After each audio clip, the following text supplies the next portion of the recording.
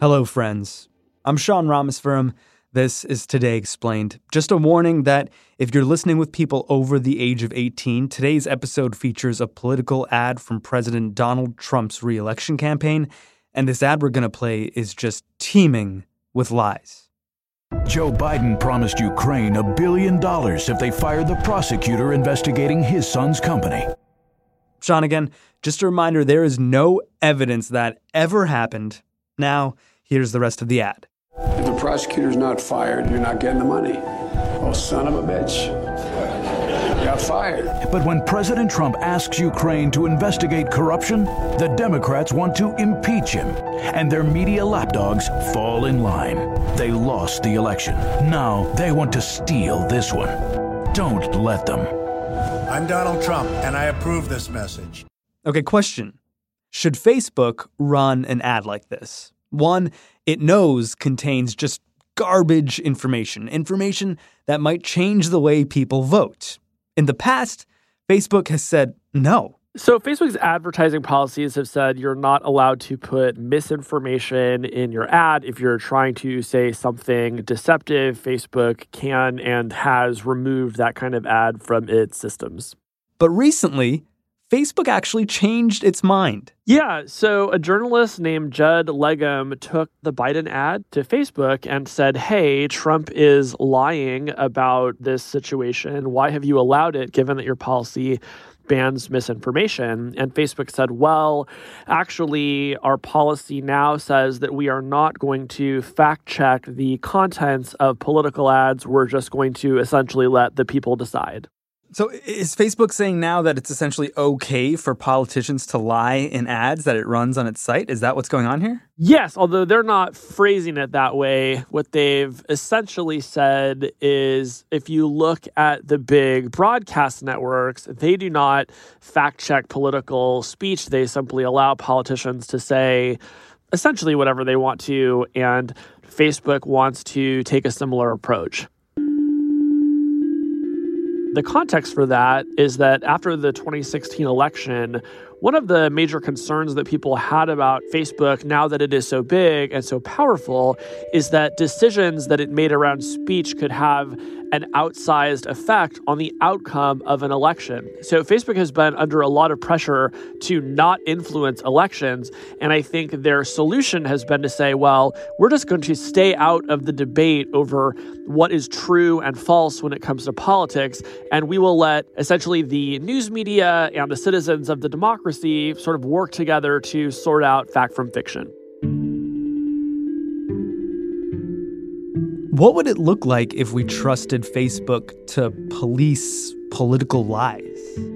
Think about some really hot button issue, like, say, abortion. Something where people have incredibly strong feelings, where there are disagreements about when can life be said to begin. And then imagine some politician in a very closely watched national race takes out an ad where they say something about abortion in which there is not total clarity on whether it's true or false. And so then Facebook has to send this ad to a fact checker. The fact checker has to make a determination about whether it's true or false, even if there's some nuance. And then Facebook has to decide whether they're going to keep it up or take it down. So then they make that decision, and one group has won, and the losing group is going to make a great deal of hay about how Facebook is biased against them. And all of a sudden, Facebook's self-image as a place that is designed to be for everyone to talk with each other is under assault because now it has been painted as a partisan outlet, right? And you can just imagine how in all the elections to come, there are going to be those kinds of ads and those kinds of controversies. And if Facebook were to maintain that old policy, it would just face an unending series of headaches over them. Is there sort of a double standard here from what people expect from Facebook versus traditional broadcast media, TV, radio? There's a distinction between broadcast and cable TV, just to name one. Some cable networks actually do fact-check political ads before they decide to run them, and if somebody is saying something that is erroneous, they just won't run it. CNN, for example, took down the Biden ad that has been at the center of this controversy. Fox News demurred. So different cable networks make different decisions. Broadcast networks generally do not fact check. So for different kinds of media outlets, we apply different standards, and Facebook is in the middle of figuring out, what it wants to be in that regard.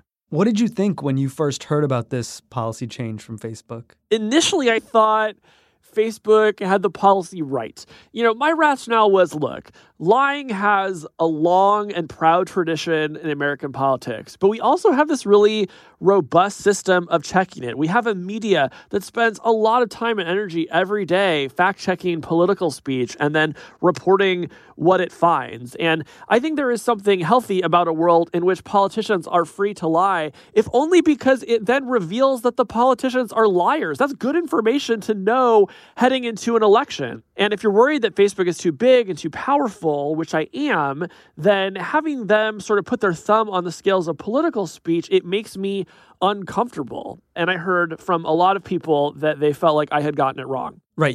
You defended this policy change in your newsletter, The Interface. How did your readers respond? Just to give you some flavor of the response that I got, one person wrote, "I am canceling this crap Feces Book fanboy newsletter. You are obviously willfully ignorant to who and what you write about where Feces Book is concerned. Your giddy little exclamations exhorting Feces Book are transparently false." Wow.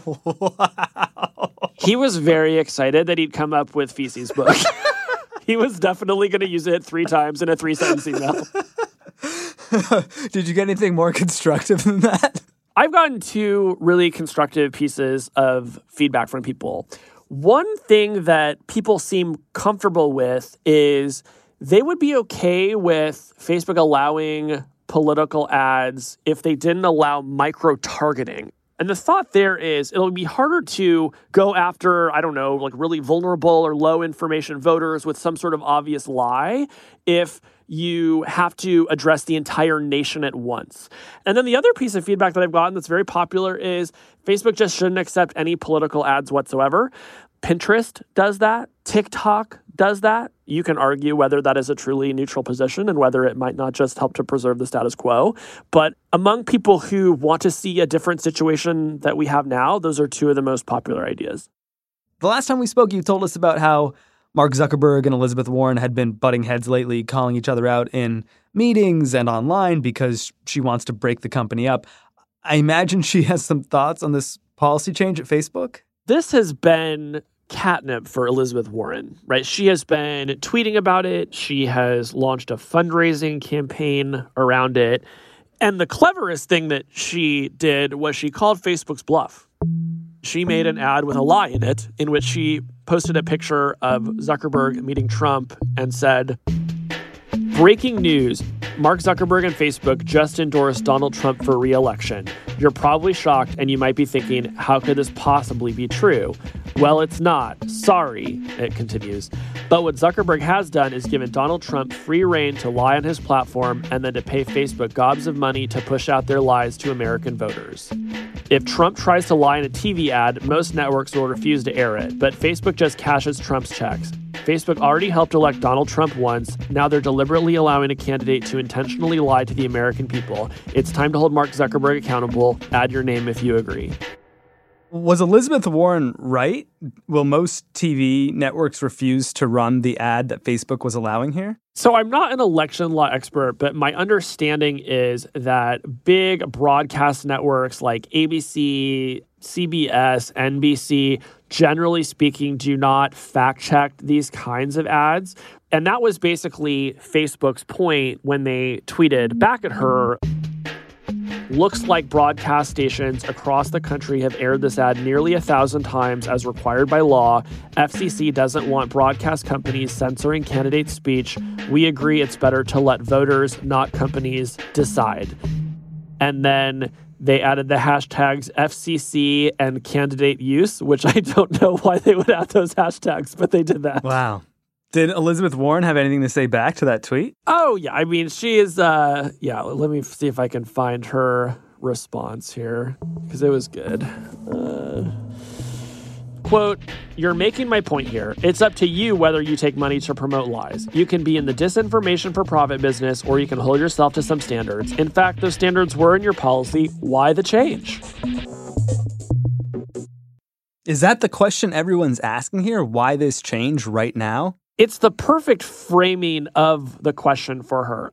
She is making this a moral issue, whereas I think Facebook wanted to make it a kind of election law issue, and she is trying to take that move away from them by saying, no, we are going to talk about what you're doing is ethically correct. And, that's not an issue that the company can speak to, because ultimately it's one person making that decision, and it's Mark Zuckerberg. And I think he is very reticent to wade in because he is already somewhat unwillingly in the middle of a big feud with the potential future president of the United States. So after all the back and forth, do you, Casey, still think it was the right policy change for Facebook? I definitely think about it differently than I did the day that the policy was announced. I still think there is a good case for Facebook trying to stay out of elections. I think there's a good case for a democracy's citizens to take the primary responsibility for sorting fact from fiction with the help of a free press and not outsource that responsibility to a for-profit corporation. Where I think I've changed, though, is that I now believe that if Facebook allows this policy to continue through the election, it is likely that it will still play a huge role in the outcome of that election. Facebook has historically spread really inflammatory speech. And so if you're giving politicians license to lie, it's quite possible that those lies are going to spread very far and very fast. And in fact, this Biden-Ukraine ad that's at the center of the controversy has already been seen 5 million times, even though it's a lie. So this is not a theoretical fear, right? These lies can spread very far. And so this policy of neutrality is probably going to still wind up having a big effect on the election. And that's not even taken into account, right? The profit Facebook makes from these sorts of dubious ads. And this is just where I think it gets very dangerous for them, because now every time a politician tells a lie, people in the media and their users are going to turn around and say, not only are you making the world dumber by spreading misinformation, but you're making a profit from it. Because of all the blowback that's going to generate every time another one of these ads goes viral, I think it's just going to create an endless series of PR headaches for the company. And it's the sort of PR headaches that the company hates and wants to avoid. So while I understand where the company was coming from, and I appreciate that they were trying not to put the thumb on their scale, I think with this policy, the more that I've thought about it, I think they're putting their thumb on the scale anyway, and I think that ultimately it's not tenable and they're going to have to change it. It reminds me of that question in the internal Facebook Q&A that you leaked that we featured a few weeks ago on the show, where someone was asking, what are we supposed to tell our friends who don't like Facebook anymore? All of this policy change about political speech doesn't seem like it's going to help.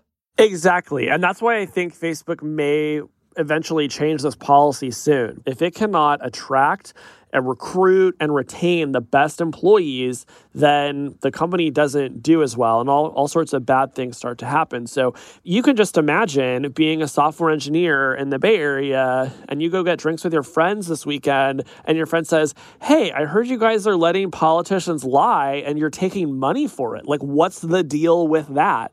If Facebook can't give a good answer to its employees, I suspect we might see a lot of employees get very frustrated by that. And so that's ultimately the point of leverage that I think will cause this policy to change. It just feels like at best, Facebook is sort of in the middle of some kind of identity crisis, and maybe at worst, it's just like trial by fire over there, which is kind of wild to think about because these are very smart people who are very well paid, and our elections hang in the balance. I mean, what are we supposed to take away from all of this? I mean, one of the things I take away is that too much power has been concentrated into the hands of too few giant technology companies. Another takeaway that I have is that questions about what belongs on the internet and what has to come down are some of the trickiest problems that we face. There are always trade-offs involved. There is not usually a super clear answer. And frankly, I think it's the sort of thing that we should be having a big national discussion about.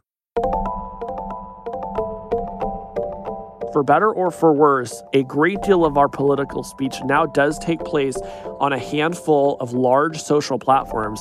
And I think every American should have an informed view about essentially what do you think should be the rules of engagement here? What should be allowed? What shouldn't be allowed? In so many ways, we are having a reckoning over free speech in the modern age, and this story is right at the heart of it. Facebook Newton, thank you so much for making time for us today. Appreciate it. It's my pleasure. Thank you, Sean. Casey Newton is the author of so much more than a feces book fanboy newsletter. He is the author of the Interface newsletter. You can find it over at The Verge, where Casey reports on technology and democracy. This afternoon, just a few hours ago, Mark Zuckerberg spoke at Georgetown University about free speech on Facebook. We don't fact-check political ads, and we don't do this to help politicians, but because we think people should be able to see for themselves what politicians are saying. He acknowledged how unpopular this new policy of allowing lies in political ads might be, and he said Facebook has considered banning all political ads from the site.